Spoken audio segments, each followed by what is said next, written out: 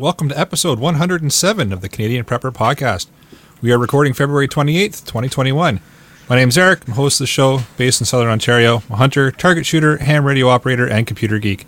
As a first responder, I witnessed an over-reliance on emergency services during major events, and I started a small preparedness company to help people get prepared for at least 72 hours, if not longer. My name is Ian, and I live on Vancouver Island. I'm a student preparedness, target shooter, and my farm is designated mediocre handyman. I'm Gavin. I'm an instructor with Ragnarok Tactical and volunteer first responder and regular panelist on the other CPP. The OG. Alright, want to help support the show and keep the Canadian Prepper Podcast on the air? Buy some swag. We have both the Canadian Prepper Podcast t-shirt and the tactical Velcro patch at prepperpodcast.ca. All proceeds help keep the lights on and the backup generator fueled. And if you're enjoying the show, please take a few minutes and like us on Facebook and submit a review on iTunes. Also, we want your feedback, good or bad, or just if there's a topic you want us to cover. You can email us at feedback@prepperpodcast.ca. All right, we've got some hand-carded content for you in this episode. We're going to start off with some preparedness-related news articles. Next, we'll let you know what we've done for our preparedness since the last episode. And then we'll get into the main topic, Book Club Volume 1. Let's move into the news. Hopefully you didn't catch that sneeze with the camera or the mic there. All right, nope. News time. So from the MissionCityRecord.com, a Burns Lake man grabs lynx by the scruff after his chickens were attacked. Did you guys see that video? No. Oh, that sounds very manly. It was pretty awesome in the fact that basically he's holding up a lynx by the scruff of the neck. And he's like, "Bad kitty." He says, "Look what you did." And he walked the lynx around the chicken coop. And the chickens were still losing their mind. There's dead chickens everywhere. And the lynx is literally just going, didn't like it very much, but he's basically rubbing the lynx's nose and everything. And of course, off camera, he basically relocated the lynx, sent it on its way and everything else. I know what I would have done with it, different story. But anyway, I guess PETA was all over him because he was like, "Oh, how could he be so cruel to that lynx?" I'm like, "Did you just see what he did to all those chickens?" But, yeah, all the chickens, yeah.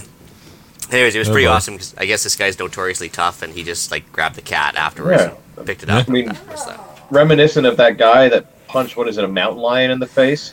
Well, and he strangled it to death, yeah. Yeah. They must be related. Well, absolutely have to be. The Canadian version, you know. Yeah. Like second cousins or something. Yeah, most likely. Yeah. All right, so I've got a news article here. It's an editorial. Actually, sorry, Ian, you have another one, don't you? Yeah, no worries. It's just Canada's most dangerous cities. So, article in Maclean's, they gave you a ranking of your city by crime statistic or crime rating or crime ranking, I guess. And you can break it down by armed robbery, homicide, anything you want. So you just Google your city name and you can see where you rate. And it's a very interesting location and stuff. A lot of towns with the names Prince, Port, Fort, or Lake in them have a lot of dangerous cities. And yeah, small town, rural prairies, rural BC and stuff, low crime rate. So I'm curious if you're to overlay that with like a riding map, how that would work out.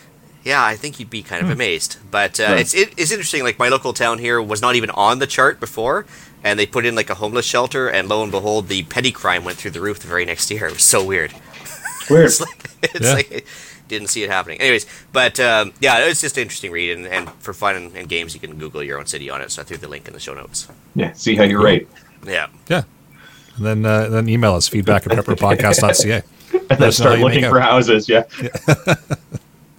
All right, so I've got a news article here. It's from the Winnipeg Free Press. It's an opinion. So it just says Winnipeg, or it says failing grade on emergency preparedness. So that's not a good headline to have, but it indicates that in 2016, the city of Winnipeg received a B+, and then in 2021, they ended up with a grade of D in regards to their preparedness for floods.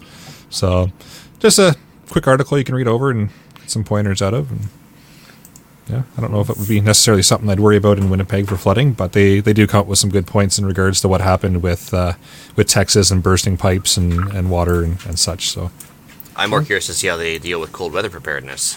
Yeah. It's a little bit more relevant. It does, yep. Anyway. All right, shall we move into what we've done lately for preps? Yeah, go for it. For myself, I met up with Alan, picked up some new lock-picking tools. So now I've got some bump keys, some padlock shims, a Williams key, and a little decoder for combination locks to start playing with and figure out how to use along with my my lock picks. Have you ever seen that little trick to open a rifle combination lock on YouTube there? Is it a shotgun? No. Believe it or not, it's a precision screwdriver will basically do it. And Matt, who's used to be Matt McClatchy from Slamfire Radio there, Yep. on his YouTube channel, he's got a 2-minute video that basically shows it's like all combo locks for rifles are useless. Here's why. Dunk, and he just opens it right up. Nice. And I was like, oh, well, there goes my plans.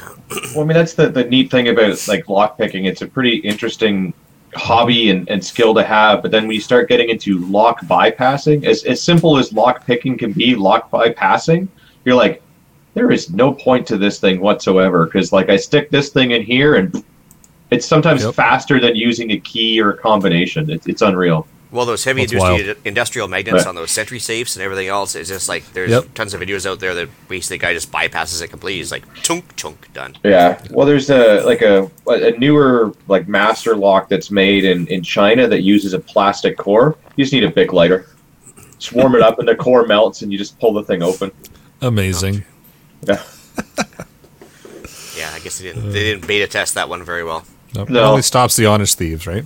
Yeah. Like everything. Yep. Well, as for myself, I took a week off of preps, believe it or not. You're We fired. saved some trees if we were going to print the show notes. Yeah. So, basically I just did a lot of house maintenance going on. Nothing pretty mundane stuff. But I did manage to chop saw a couple of the piles of those branches and stuff that I had built up over the last few weeks. Only did 2 CGN deals. It was a pretty slow week. And Wow. But I met a couple guys that are new listeners, so I'll mention them later on. Did do a range trip with my daughter today. You guys saw the pictures today. Yep. So, no, it was pretty fun. It was nice because I had my own little personalized child labor. I like to refer to as my little brass goblins, and they run around the range, and we pick up stuff afterwards. And the idea is to leave the range with more brass than you came there with, and so it worked out well. And that was pretty much it for me. Yeah, I mean, Now- I had a pretty slow week as well compared to, the previous episode a week ago. I basically just picked up rifle and pistol reloading supplies because ammo prices are going crazy. Its availability is getting scarce, and same with the reloading stuff. Yeah. Yeah, I mean, I thought I had enough brass, and then after the pandemic first hit and I was reloading everything, I was like, I need more brass. And so, yeah, I've been kind of slowly still building it up. But it's amazing how fast you can sell excess stuff, too. Yeah. With you taking the week off, I don't know how we're going to fill half the show. Yeah. Well, I could make up for it next week if you want. Kind of rely on you to be like the furlot. Yeah. Well, furlot takes half an hour, though. That's just obtuse at that point. I mean, they're almost obscene, but... That's about the length of your what you've done lately for preps, though. Yeah. He's like, what he did this week in guns, and basically, yeah, he goes off on a tangent. I'm just like, wow. Anyway, Well, at record time of about 8 minutes and 10 seconds in, I guess we're moving into the main topic, since you did nothing this week, Ian. perfect. Gives us more time to talk about this Sterling book. It's Yes. true. It's true. All So- right, let's move into the main topic then. All right, so why are we talking about this one? Well, its focus is around an EMP, so obviously a good prepper staple that we've covered before in an episode, and I thought it was just a neat book in the fact that it wasn't overly tactical, and he wasn't dependent on his heavy use of gear and his plate carrier and everything else. It's more of an everyday kind of guy, or like an everyman story. Wasn't overly far-fetched. I think the odds of him sitting next to somebody with a working vehicle post-EMP was actually worse than the actual odds of an EMP hitting. So... Yeah. so it worked out well for him there. And the fact that basically, instead of being like a global book about how everything's going sideways for everybody, it basically focuses on one character and the effects of him being gone from home and stuff like that, rather than 5,000 characters you have to keep track of. So I thought it was a very interesting book that way, and it was just it's kind of almost a standalone book from that perspective, I think. How'd you guys like it so far, like overall? Yeah, I mean, I would agree with your assessment. Like, yeah, it's plausible enough, right? Like, some of the things that people, prep for are a little out there and weird, and you're like, it could happen, but and this isn't likely, but it's still plausible. And if it did happen, it would likely be, more localized like this was. I mean, still North America-ish is a large area, but, reasonably local compared to the entire world. I think it was relatively well written. I think he got a little weird and descriptive in some strange places. Yeah, we'll talk about that for sure. But yeah, as a whole, I enjoyed the book. I mean, Yeah, no, for sure. I mean, so basically, for those that haven't read it, it boils down to an EMP strikes when a gentleman's on a business trip, and he ends up having to walk home all the way from Texas home to Montana. So it's kind of his adventures therein. yeah, it's a little far fetched in that this happens.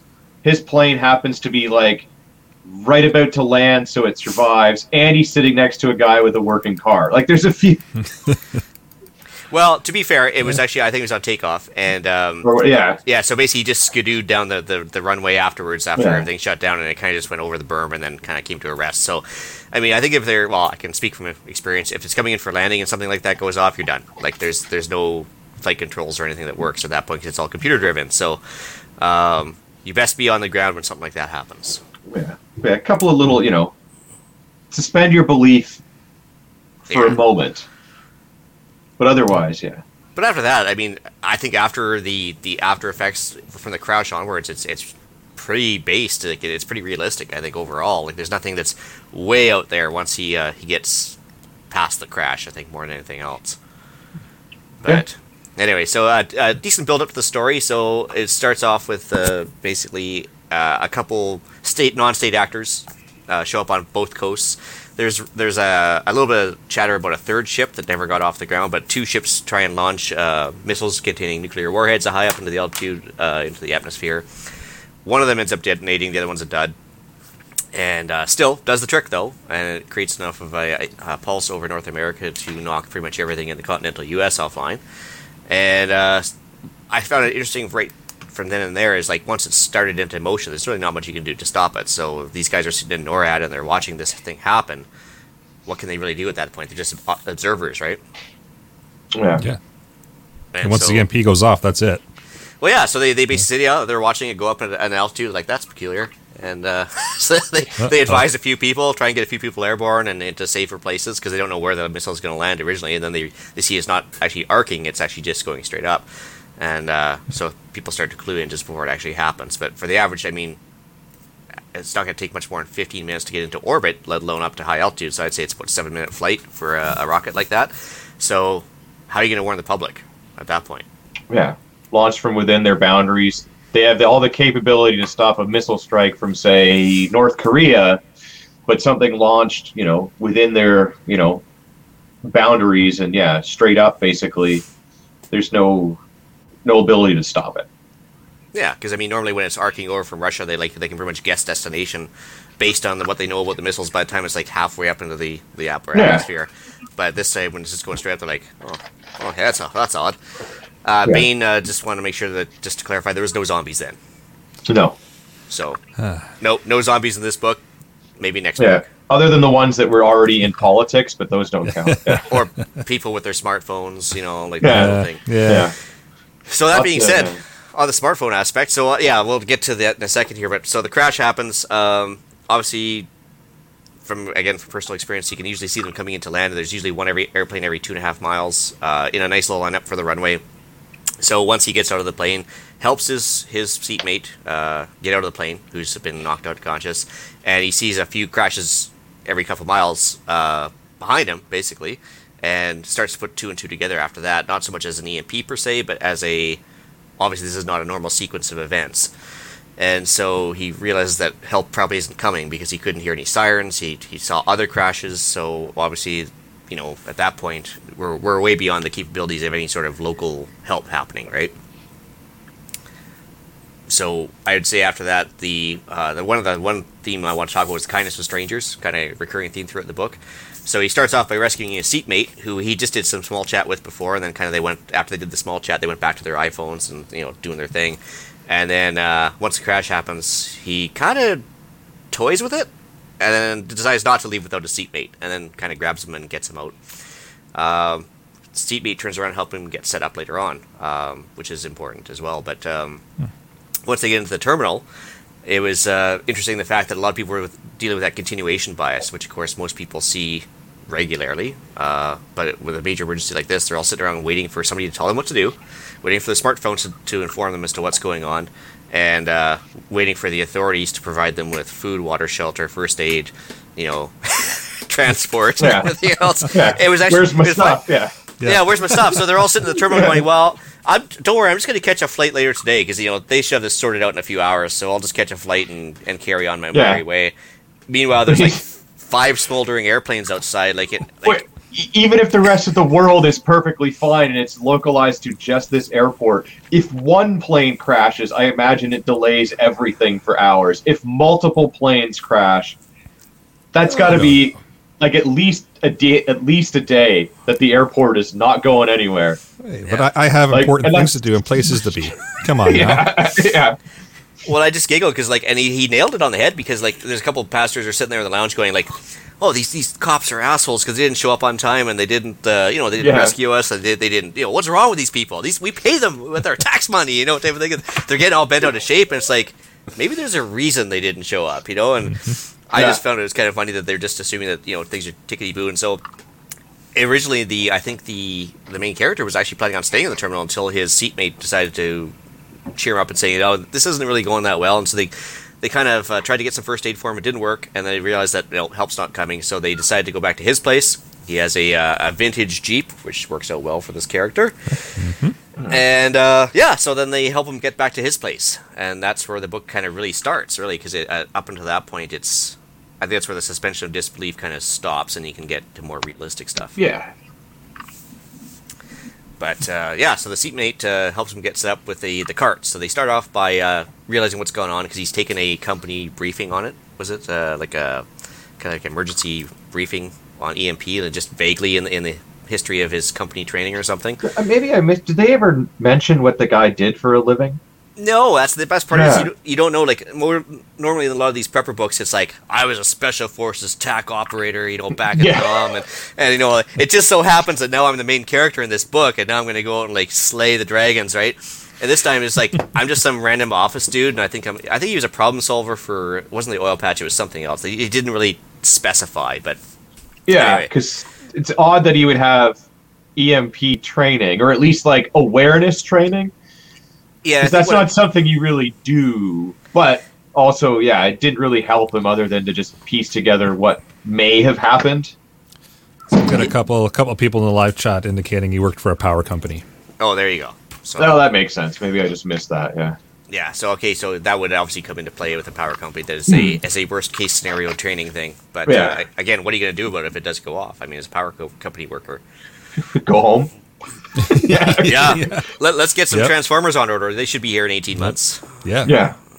Oh, I can't place the order. The internet's down. Nuts. Well, that's the end of my day. Yeah, but what's interesting again though too, just like the Texas thing that happened recently, is some major Transformers go 18-month replacement window. So on this thing, things aren't getting back to normal anytime soon. So once he gets back to Buddy's place, they decide to maybe relocate him and his wife, like his seatmate there, as well as himself. He realizes he has to get home somehow, and he's not catching a flight later that day. So they actually knowingly decide to go to the local Walmart because they see it's getting looted anyway. So they figure they might as well get set up for groceries because his seatmate has no groceries in the house per se. He needs some stuff to get home. So they go and what I call liberate stuff. I won't say looting because it's not like they're stealing TVs, right? This is stuff they need to survive. So he comes away with some canned food and a .22 Marlin rifle. That's pretty much it. And a box of ammo, I think, like a brick or two. Yeah. Probably a box of that Thunder Bee stuff or Thunderbolt or whatever it is. Whatever the cheapest stuff that Walmart probably had. Yeah. Yeah. So it's not an AR-15 with the Alcan Spectre or anything else on there with 630 round mags in his chest carrier or anything else. It's a Marlin 22. So, which I thought was a nice touch because more realistic. Because even if somebody had looted a store like a Walmart or whatever, they'd probably leave behind the 22. Honestly, if they were stealing all the other weapons and stuff, that would probably be one of the last things to get stolen. I would think. Well, that and I mean he has even offered a better rifle, but he turns it down. Yeah, because he's got to carry everything, or so he thinks, anyways. So he says that he's good with the 22 and that's it, and he doesn't want to take it from the other guy because they'll need it, and he'll shoot some rabbits with his 22 and that's it. And that's because he's not planning on being an operator, right? So yeah. So that gets them started off with one of the other main characters of the book, which is the cart. Yeah. So the cart. I think the cart gets mentioned more often than his wife in his thoughts. Actually, it was kind of Yeah, not in the descriptors from the author. no, we'll get to those in a second. So the cart gets built. So they kind of put together some bike tires and some spare plywood and metal and stuff, and they make this hand cart that's kind of like like the old rickshaw type of thing from Asia. And so he's pulling this cart behind him with all of his supplies, and that's how he's going to walk home because I guess there's not even a spare bike at this guy's place or anything else. And so they get as far as going to where his seatmate decided to bug out to, and then he has to walk from there. So then we kind of get into the other half of the book, which is the wife. So what happens there is at the same time he's walking home, his wife is having to deal with the home front, which comes into play with a couple other themes here, which I'd like to touch on here, which is the importance of your MAGs, your mutual assistance groups, and your neighbors. One and the same. Hopefully. Hopefully, yep. Generally, yeah. So it turns out that, the wife, in very true fashion, doesn't know her neighbors that well. But they were on friendly terms, and they were kind of waving to each other. And during the course of this emergency, it's nice to see that the wife gets to not only know, but lean on, and they lean on her a little bit as far as mutual aid goes, because she's having to deal with the creepy local deputy who's trying to get into her sheets there. And she's also having problems with, food harvest and bartering and everything else. And later on in the book, we can talk about later on, is the first aid for the son. So, yeah, it's an ongoing theme throughout the book that, it's important to lean on people outside your immediate family because it's going to come into play. You can't, sooner or later you got to sleep, right? So, yeah, and you can't have all the skills and all of the stuff. Everyone's going to have to do their part. Yeah. So back to the, let's see here. Oh yeah, another part, as he first starts his walk, fairly soon into the book, he ends up running into this old lady who's, of course, just gone through the EMP as well, and she's stuck on the side of the highway. And I think she's been kind of sleeping in the ditch and not doing so well, and she's pretty old, she can barely walk. So he has his first moral dilemma of the book, which is, like, does he want to leave her behind and, like... Okay. Oh, I think he's trying to come back. Back yet? Sort of? Kinda. Sort of. Okay, where we leave off? Yeah, you're talking about did he actually save the old lady or not? Because, like, yes, he did, but did he just delay it because it looks like they're all going to die anyways, and now that the son or whatever is going to have less food because he's got one more mouth to feed. Are you back? I think so. Am I back now? Yay! Hey! All right. Hey, so I think I might be on a little bit of a lag, too, which isn't going to help. But, Yeah. oh well. The left. Anyway, coast so will yeah, do barter that. for... Yeah. Oh, exactly. So, back to did he actually save the old lady? Not really, but by the same token, though, he was able to use that service of saving the old lady to barter for anything else he needed. So I think he ended up getting an axe and a couple other things from the son, because the son didn't really figure he's going to need it in the 30 days before he starved to death. Yeah, they Which, fixed up his cart too, and yeah. Yeah, so it's kind of interesting there. It does actually cover some interesting detail. I'm sure Gavin would love to talk about the stairwell incident as well. Yeah.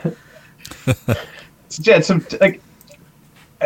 I think the author did a lot of good things and like goes into enough detail in certain things, and like in the beginning of the book there's almost like a foreword that goes into like the technology and the stuff that was put out like by the government warning people about this kind of a stuff. But then there are other parts where they go into so much creepy detail, like when the wife is waiting for him to come home on like the initial day and like the power's out, they don't know what's going on, and she like puts on sexy negligee and puts on her makeup by candlelight. Like it gets overly descriptive to the point where you almost feel like you're a peeping Tom. Yeah, that's exactly what I got from it too. And then same with like this stairwell scene where there's this politician that got one of the initial phone calls describing what happened and everything. You know, and then you don't hear anything else about it, and then it cuts to, you know, later on and she's dying in a stairwell covered in her own excrement, and it goes into a lot of detail. And as much as I enjoy a good politician dying in their own excrement story, Alone in the dark stairwell. yeah, like it just, there was a lot more detail in this than is really needed to paint the picture, because like it adds nothing to the overall story. It seems like it was added for the sake of adding it and to showcase the author's distaste of people in government. Which again, fairly realistic. Yeah. Anyway, yeah, the other one I thought was interesting too is the whole self-defense shooting scene. Like, so there's only one shootout in the entire book, and it involves like a 22 and a shitbag with a couple of handguns. And basically, it boils down to he's trying everything in his power to not shoot the guy, and goes out of his way to like kind of talk him down or talk him out of it and everything else. And the guy keeps pushing. So he ends up, I think, dumping 7 rounds into him or something like that. But Yeah. it was. Yeah, it's very interesting in the fact that, unlike most prepper novels, it was very much hesitant to pull the trigger, literally, on that one. And the guy actually, the opportunity to shoot him while he was actually sick and passed out in a vehicle, just stole his cart. He tracked down his cart, asked for it back nicely, didn't work, and things went downhill from there. But it was very, very detailed. It was almost like a 10-page scenario, right? Well, and you know, same again with like the wife and the creepy deputy encounter. It got maybe not quite as detailed as like her getting ready with the sexy undies, but like very descriptive about like the taste of their lips or something, you know, and just like, this is not a Harlequin romance novel. We don't need this. No, absolutely. Bane points out with the politician that paints a shitty picture. Yeah, certainly a way to go. Oh yeah. The other one I want to talk about too is the bodies in the rig as well. He's searching for shelter, basically. Ends up not noticing the sign that said "dead inside," basically, or "dead" written on the door. Yeah, if it was a zombie movie, this would be where the zombies are. Yeah. So he just bypasses that sign. He's like, "Nah, it'll be fine," and he freaking hops in there, and sure enough, it's like flies and stench and everything else. And he's already in rough shape at the time, and it was a little much, but still, I guess something you're gonna run into realistically, because I'm sure a lot of people in that scenario would wait in their vehicle probably a little too long and either get trapped in with weather or whatever and starve out where they are. Yeah, we didn't need like 6 pages describing how much he puked. We needed more like 9 or 10, right? Yeah, it's like that Team America puke scene too at the behind the bar. Like, anyway, but but it was good. Like, I mean, so there's a lot of good descriptors that actually help the novel, like the breakdown in authority and the continuation bias, like I mentioned at the beginning at the airport, where people just assume that things are going to get back to normal as soon as this minor hiccup got overwhelmed, and it was just interesting the fact that some of the detail really did help the book. I didn't realize that once he crossed the Montana border from where he wanted to go, he still had 400 miles to go. I didn't realize that state was that big, and I started doing some Google mapping of it, and I was like, oh yeah, look at that. That's a big state. That's the crazy thing about some of the states. It's like, some of them are stupid narrow, but stupid long, so it's like, if you cross it this way, it's like a couple of hours, but to go the other way, then others are just like, I mean, minuscule. Yeah. So after the self-defense shooting, I mean, basically it's pretty quiet until he starts running low on supplies and getting a little bit further north and further late into the season. And that's when the other kind of big moment happens, is he runs into a very descriptive and very accurate description of him going into hypothermia. And he tried 6 different ways to find shelter. One of them was the bodies in the rig. One of them was he had to break into a car, like, and smash the window to get in because it was, of course, locked, because somebody in their continuation bias had locked the vehicle on their way out and decided to walk it. And so he had to break the window, got in there, and there's still snow in the vehicle, still cold. He's got wet because he slipped into a creek, and now he's like dealing with severe hypothermia. And at the very end, he basically takes off all of his clothes because he's starting to feel warm all over, and decides to start staring at his stomach while the snow is like hitting it and melting on his stomach. So you know, things aren't going well at that point. So Totally normal behavior. Yeah. Oh yeah. Which is awesome, because, you know, it's one of the things that people do when they're hypothermic, is they start acting like stupid like that and start disrobing, and it's one of the final stages, right? So I was like, well, this is an interesting end to the book, but nope, a couple hundred pages to go, so it was pretty good. So he wakes up in probably the final big section of the book, which is the Foul Temptress's house, and so a lady of a similar age and demographic rescues him, and kind of lets him recover for a few days in the house while he's basically coming out of his hypothermic coma, and feeds him, waters him, and then basically tries her best to convince him to stay. Yeah. Tries to entice him with her womanly ways. Yeah, so everything from naked tub scenes to whatever. She was about as subtle as a sledgehammer with a couple of things, which was pretty awesome. But anyways, dedication to his family, which of course made him walk across 4 states, but also his, I guess, personal belief structure wouldn't let him do that, as well as his love for his wife and everything else. So he is tempted, though. He has to go on a walk to think about it. Yeah, to literally cool off for a while, yeah. And then he realizes this is not worth it. And, I mean, I gotta be honest, like, if you're in the middle of the winter and you don't have any clothing, you don't have any food, I mean, the temptation to stay would be there, clearly, right?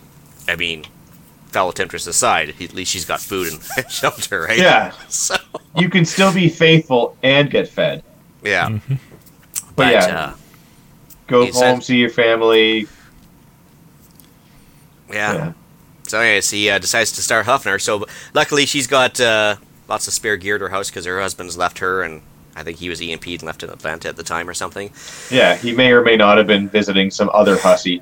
So she was like, "Yeah, take his stuff if you want." So, of course, kindness to strangers. Again, he managed to gets kitted up for the winter and finishes his walk back to Montana.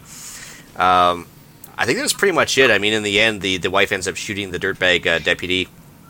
The son gets stabbed in the interim because of defending against the deputy, which leads her to depend on the local vet for first aid supplies, which again could happen. Which, pretty much takes us to almost the end of the book. But this is where I kind of get angry with the whole thing, because the wrap-up of this book maybe was 5 pages. And he wraps about 15 different aspects of the book real fast. Yeah. It just kind of ends. Yeah. And so basically he gets home, and of course, naturally, his neighbors that he wasn't really overly chummy with to begin with don't recognize him, because he's bearded up, he's skinny, he's kind of like crazy-eyed, and they didn't really know him to begin with. So they're like, "Who are you?" And he's like, "Well, I live here." And they're like, "Well, they're down the road at such and such's place." And so he ended up running down, meeting up with his family and everything else. But I think he spent about a half page describing the power restoration. So like how the power was restored to 20% of the East Coast, 5 days a week for 2 hours a day. I was like, that's a little descriptive, but still not very helpful, because it doesn't sound like there's a whole lot of power back. and that's kind of where he leaves it. And he basically just says, some food started to arrive at major cities, and he doesn't mention his own town, and that's the wrap. Which I thought, like, he could have actually spent another 100 pages kind of like winding it down, but I guess that's where the sequel comes in, which I didn't realize existed. Or just end it when he gets back with his family and don't go into the, like, leave it at the ambiguous, we don't know what happened, right? He accomplished his goal, right? Like, when you do the story arc when you're in English class, right? Like, you got, you hit your climax, and then there's a little bit of a thing, and that's the, like, he's so happy to see his family and all of that, and then, like, you wind it down a little bit, but you could have just left it right there. But then he does do the weird, very short wrap up that, hey, things go back to normal-ish. You're like, there's too much detail and nowhere near enough all at the same time. Yeah, like, I know denouement is a French word, but maybe that's why the Americans couldn't deal with it. But yeah, you do have to wrap up the story, at least a little better than that. But the good news is he does have a sequel out that, according to Brad, he's asking if anybody's read the book. I have not. I just found out about the sequel about, a week ago when we had some listener feedback. But it's actually called Daunting Days of Winter, and by Ray Gorham, of course. And it's supposedly the sequel to this book, which I'm actually kind of interested to read, because it'd be interesting to see, now that he's home, how he's going to deal with, obviously, the crappy winter, no food in the house, no heat, no nothing, so... Apparently, I guess according to Phil here, the sequel gets really weird. Oh, good. Weirder than the original. Yeah. According to Phil's comment, he got weird from reading the book, I suppose. Oh, I think he's trying to say it got really weird. I see what he means. Yeah. But I mean, maybe he's going to pay super duper attention to detail of people starving to death. I don't know. Yeah, or I guess maybe it'll turn into some of those other prepper books that are available on Amazon. Maybe he will go operator. I don't know. Yeah. But, bring on the zombies. Sorry. Well, I mean, and to be fair, like the EMP report from the EMP Commission back in 2008 did say that they're anticipating a 90% die-off in the first year. And if it does go through a winter without a food harvest happening, then there's going to be some starvation. So that's kind of going to be a given. I mean, the cold and the food shortages is going to kill off a lot of people. Yeah, because let's face it, a lot of houses aren't meant to handle that much cold weather for a sustained power outage, and lots of these climates aren't meant to sustain human life, generally. Well, I mean, if you live out in a more rural property, you've probably got a pellet stove, or you're lucky and you've got a bigger wood stove or whatever that you can use and heat your home, or at least heat enough of the space that everyone can live in for, the cold parts. But good luck doing that if you live in the city. Yeah. Even if you have a generator, I mean, you're going to need a big generator to power anything that puts out heat, and you're going to eventually run out of fuel because that's got a shelf life. Assuming that the noise of the generator didn't attract theft or say. needy neighbors. Exactly, right? And then you get all the other stuff. So yeah, I mean, the city where the bulk of the world's populations live is pretty much toast in a couple of months in that kind of a situation. Well, and the other interesting thing I could foresee too is that it's going to take a few months to happen, but eventually a major power like the U.S. would bring back a lot of troops from overseas, and they would still have the ability to transport them back. So would the military come into play for more of a policing role? Would it make it worse or better? Who knows, right? I mean, they would have to actually hand out ammo to the National Guard. Yeah, instead of just giving them a fence and empty weapons. Yeah. Yeah. Yep. But that would be for the other CPP. yeah. Anyway. Yeah, it's tomorrow night. Yep. Yeah, so overall, I mean, I thought it was a fairly good book. I've read it twice now, obviously, because I read it once a few years ago. One of the listeners mentioned it about, 6 weeks ago, and then so we decided to make that the book club, and then it was worth a second read for sure. Like, I mean, as much as we'd like to make fun of it, it still wasn't over the top. But, yeah, overall, good book, I'd say. Yeah, I mean, it was, prepper porn that didn't cross over the line into porn too badly.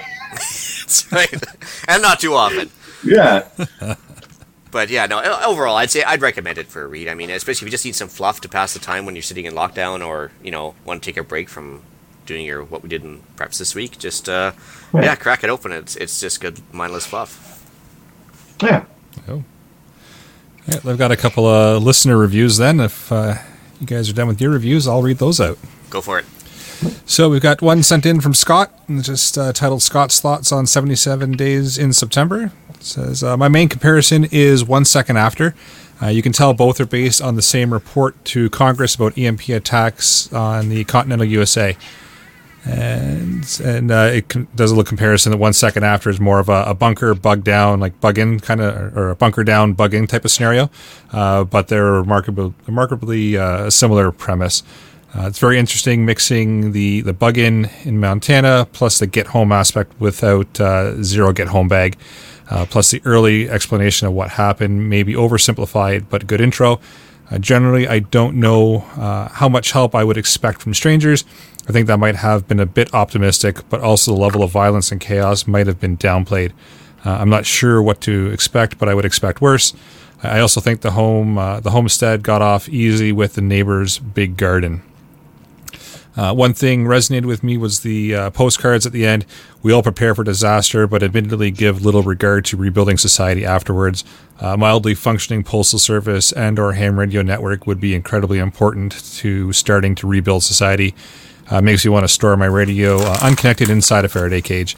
I was thinking it's a terrifying book, but possibly not terrifying enough. Makes me want to squirrel away more food and seeds. Actually, that's one thing I forgot to mention: the fact that he didn't have an EDC, and usually, that's usually a time for the author to showcase their own personal EDC. Like they have the SE3 with Mylar sheath or Kydex sheath. Yep. Yeah. He didn't have anything. Like ABC had a shaving kit. Yeah.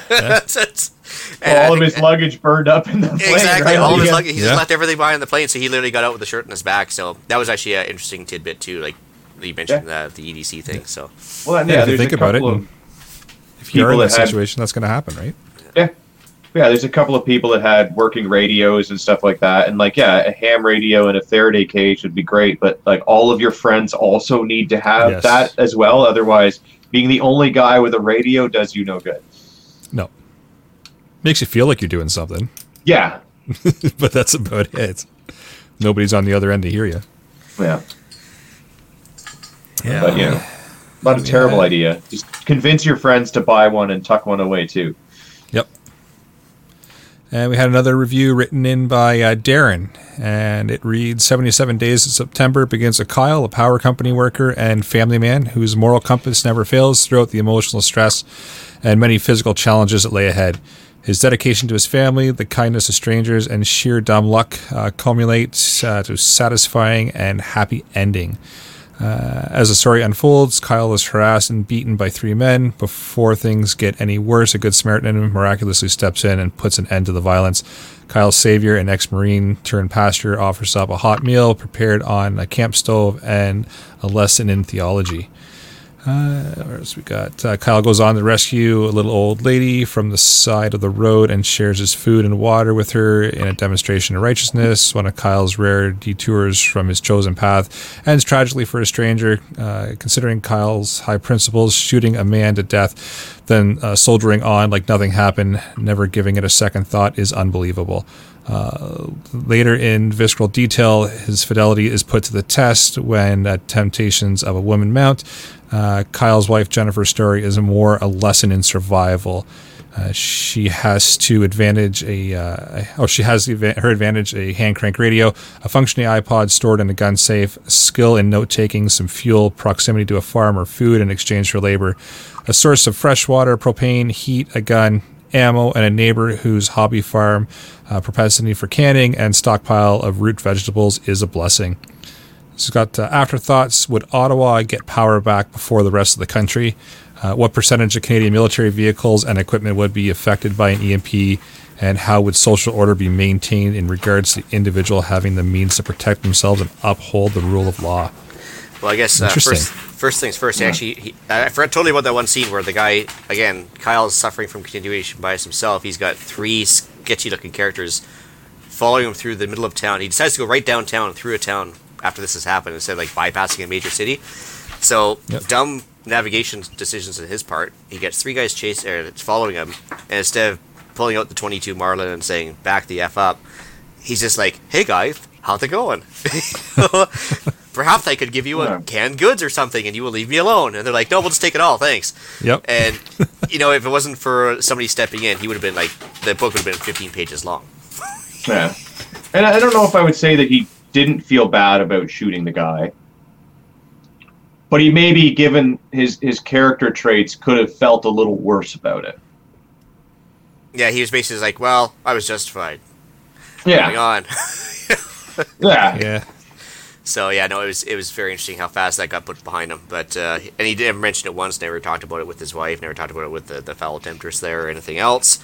So his questions though: would Ottawa get power back before the rest of the country? I would say no faster than DC would, in the simple fact that they want to have continuity of government. So I'm sure if the Canadian military has any functioning semi-truck RV generation units, they would go to Ottawa first. 100%, I would think.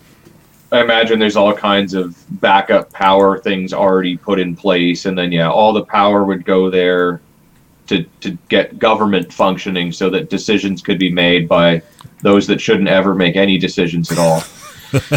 How do we get taxes still? Yes, most important. Problem number 1. Yeah. And then how do we take their guns? Problem number 2. Yeah, they want us disarmed during a situation like this for sure. My hot take on the what percentage of Canadian military vehicles equipped would be affected? None, because they're so old. Well, it's like if it doesn't mean that they're going to run. It just means they wouldn't be affected by the EMP. If they're Iltises and older, probably they'll run. But by the same token, though, it's like they've done zero hardening against EMP in the Canadian military. Like but even the U.S. those vehicles have been maintained. Like even the U.S. military has like very few vehicles like that are EMP hardened. But the Canadian military has Sea Kings, which I'm sure predate. Most things probably have vacuum tubes everywhere and everything else. So, I'm sure some vehicles will still run. How would social order be maintained in regards to the individual having the means to protect themselves and uphold the rule of law? Well, situation dependent. I mean, if EMP goes off over Omaha, Nebraska, which is always a stereotypical target of the U.S. because it's pretty much center of the continent, basically parts like myself would be on the fringe of the parts that are affected by EMP. People like Winnipeg would be taking the brunt of it. So I'd say it depends on where you are, how bad the situation is where you are, and maybe, I'd say rule of law will be upheld as long as the thin blue line can be maintained, I suppose. Pretty much. Yeah. After that, you're kind of on your own. Yeah. If it happened here, I would instantly install myself a sheriff. There you go. But not after you put a couple stripes across your face and maybe put like a skull helmet on or something. Well, I mean, you got to look the part. That's right. it would be at least 10 pages of description, right? Yeah, That's at right. least. Yeah, You got to get that perfect Mad Max outfit on first. that's right. Yeah, I could use a few more studs on this cod piece, and then where did I put that hockey mask? Yeah, Yeah, the Yeah, Lord it's very Humongous. Yeah. Yeah, the Guy Fawkes mask. yeah. Oh, well, Yeah. Sure. Sure. But yeah, I mean, I'd say the means to protect yourself shouldn't be decided by government. That should be decided by you. Because, like, your right to self-defense, despite what the government will tell you, is not something the government can give or take away from you. It's a innate right, just like, the right to life or anything else. So, if you're feeling threatened and there's no law enforcement available, then clearly it's up to you. But if there's law enforcement available, then obviously you're going to have to conform to social norms and deal with consequences. If you take things into your own hands, you may have to deal with some legal repercussions. But obviously, if there's no legal repercussions, then, hey, float your boat, Yeah. I suppose. But Yeah, you are the law. yeah, like Judge Dredd style. Yep. Yeah. It's all dependent on the situation you're in. Yeah. Yeah, well, that's pretty much it. Did we beat that one to death? Yeah, I think We probably could have given a little bit more detail, but we're not, this guy. yeah, I think that's a good recap of everything, and yeah, it's certainly got the live chat chattering away and discussing things as well. So I think it's been good. So, actually, Ken does ask if there's an EMP big enough to knock out the entire country. Absolutely. It depends on a couple things: height above ground and kiloton yield or megaton yield. Basically, higher the blast power and the higher it goes, the more area is going to be affected. And they actually give out voltage ratings based on the warhead strength and the height. And most machinery with a chip basically would be affected depending on their voltage resistance rating, because surge protectors won't do it, but it would basically boil down to how much of a surge your individual circuits can take. So, is there an EP big enough to knock out the entire country? Absolutely. Do I'd say bad state actors have access to them? Yes. There's actually a couple orbiting in space right now. They are pretty sure. But whether or not somebody has the balls to press the button is another matter, because I guarantee whoever does launch that will be turned into a parking lot soon thereafter. But Yeah. Yep.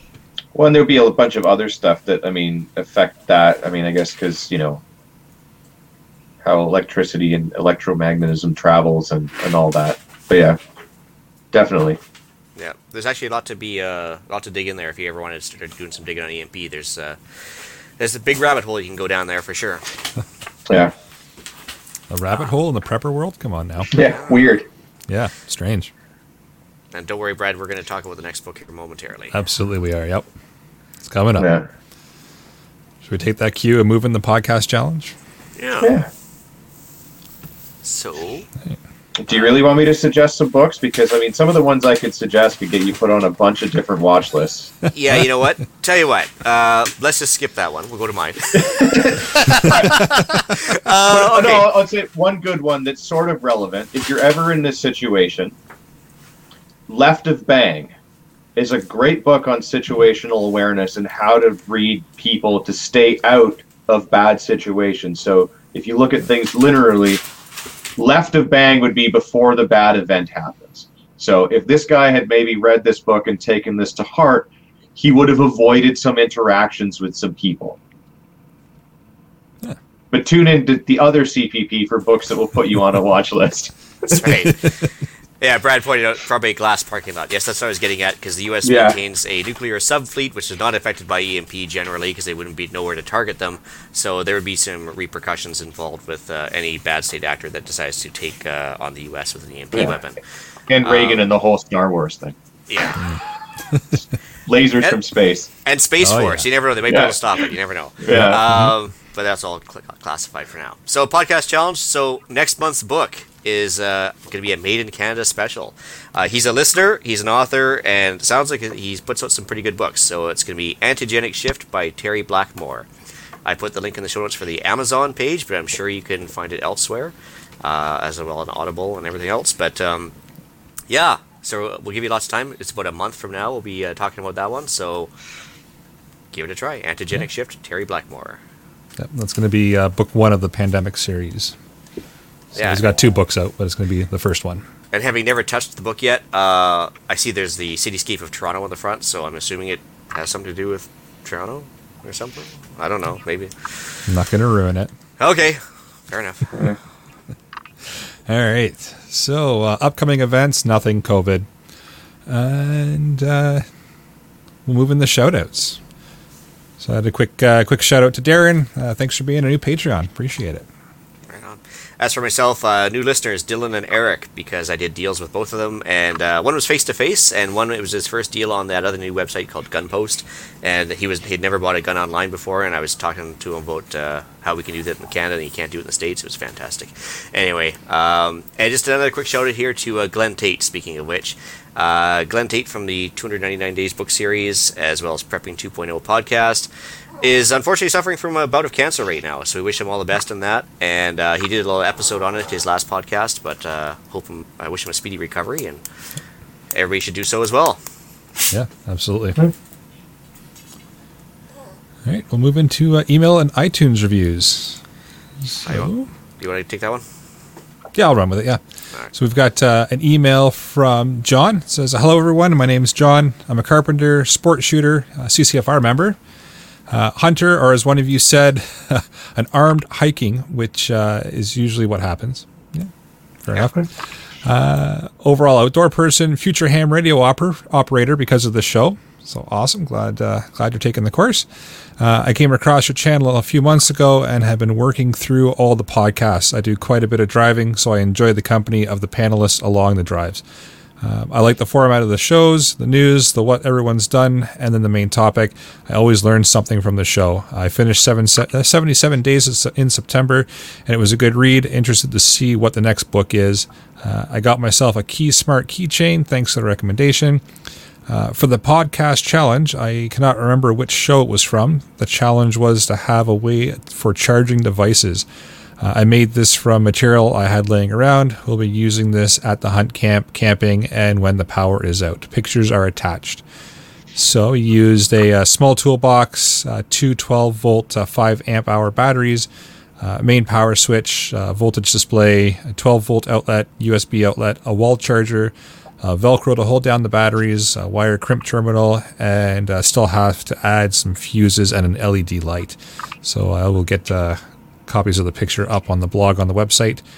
It's actually a nice little build. Sounds like he is definitely more than a carpenter. I think so, yeah. Carpenter with some electrical skills.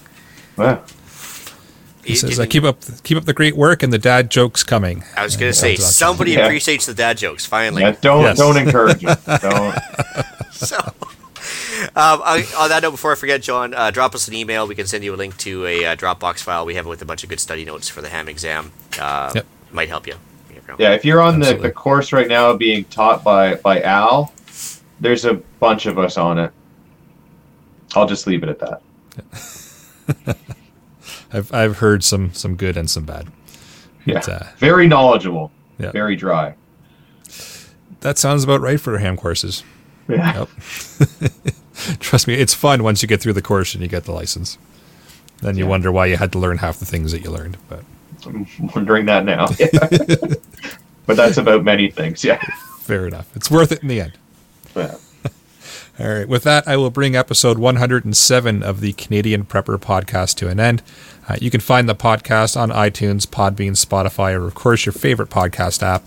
Please help us out. Submit a review. It helps other people find us. We record these shows live on Facebook and YouTube. If you want an early peek at the shows, please subscribe to the YouTube channel, Canadian Prepper Podcast, and click the notification tab. That gives you alerts when we go live. And you can reach me on RagnarokTactical.ca or on the Instagrams, UrbexGTA. Oh, I gotta get rid of that underscore too. I forgot about that. Yeah, you won't find me on that one. Not anymore, anyways. That's right. You can reach Ian directly by emailing me at thewesternretreat@gmail.com and on Gab at The Western Retreat. You can also find me on Canadian Patriot Podcast with Gavin. We record on iTunes and YouTube on Monday evenings at 9 p.m. Eastern. There you can find us discussing why government waste in society makes me retreat into a good book now and then. Well played. All right. All right. Please check out Rapid Survival at rapidsurvival.com. You can get me there on the live chat. And thanks for and you can also email me at feedback@prepperpodcast.ca. Thanks for joining us this evening, and until next time, be prepared, stay safe, and keep learning.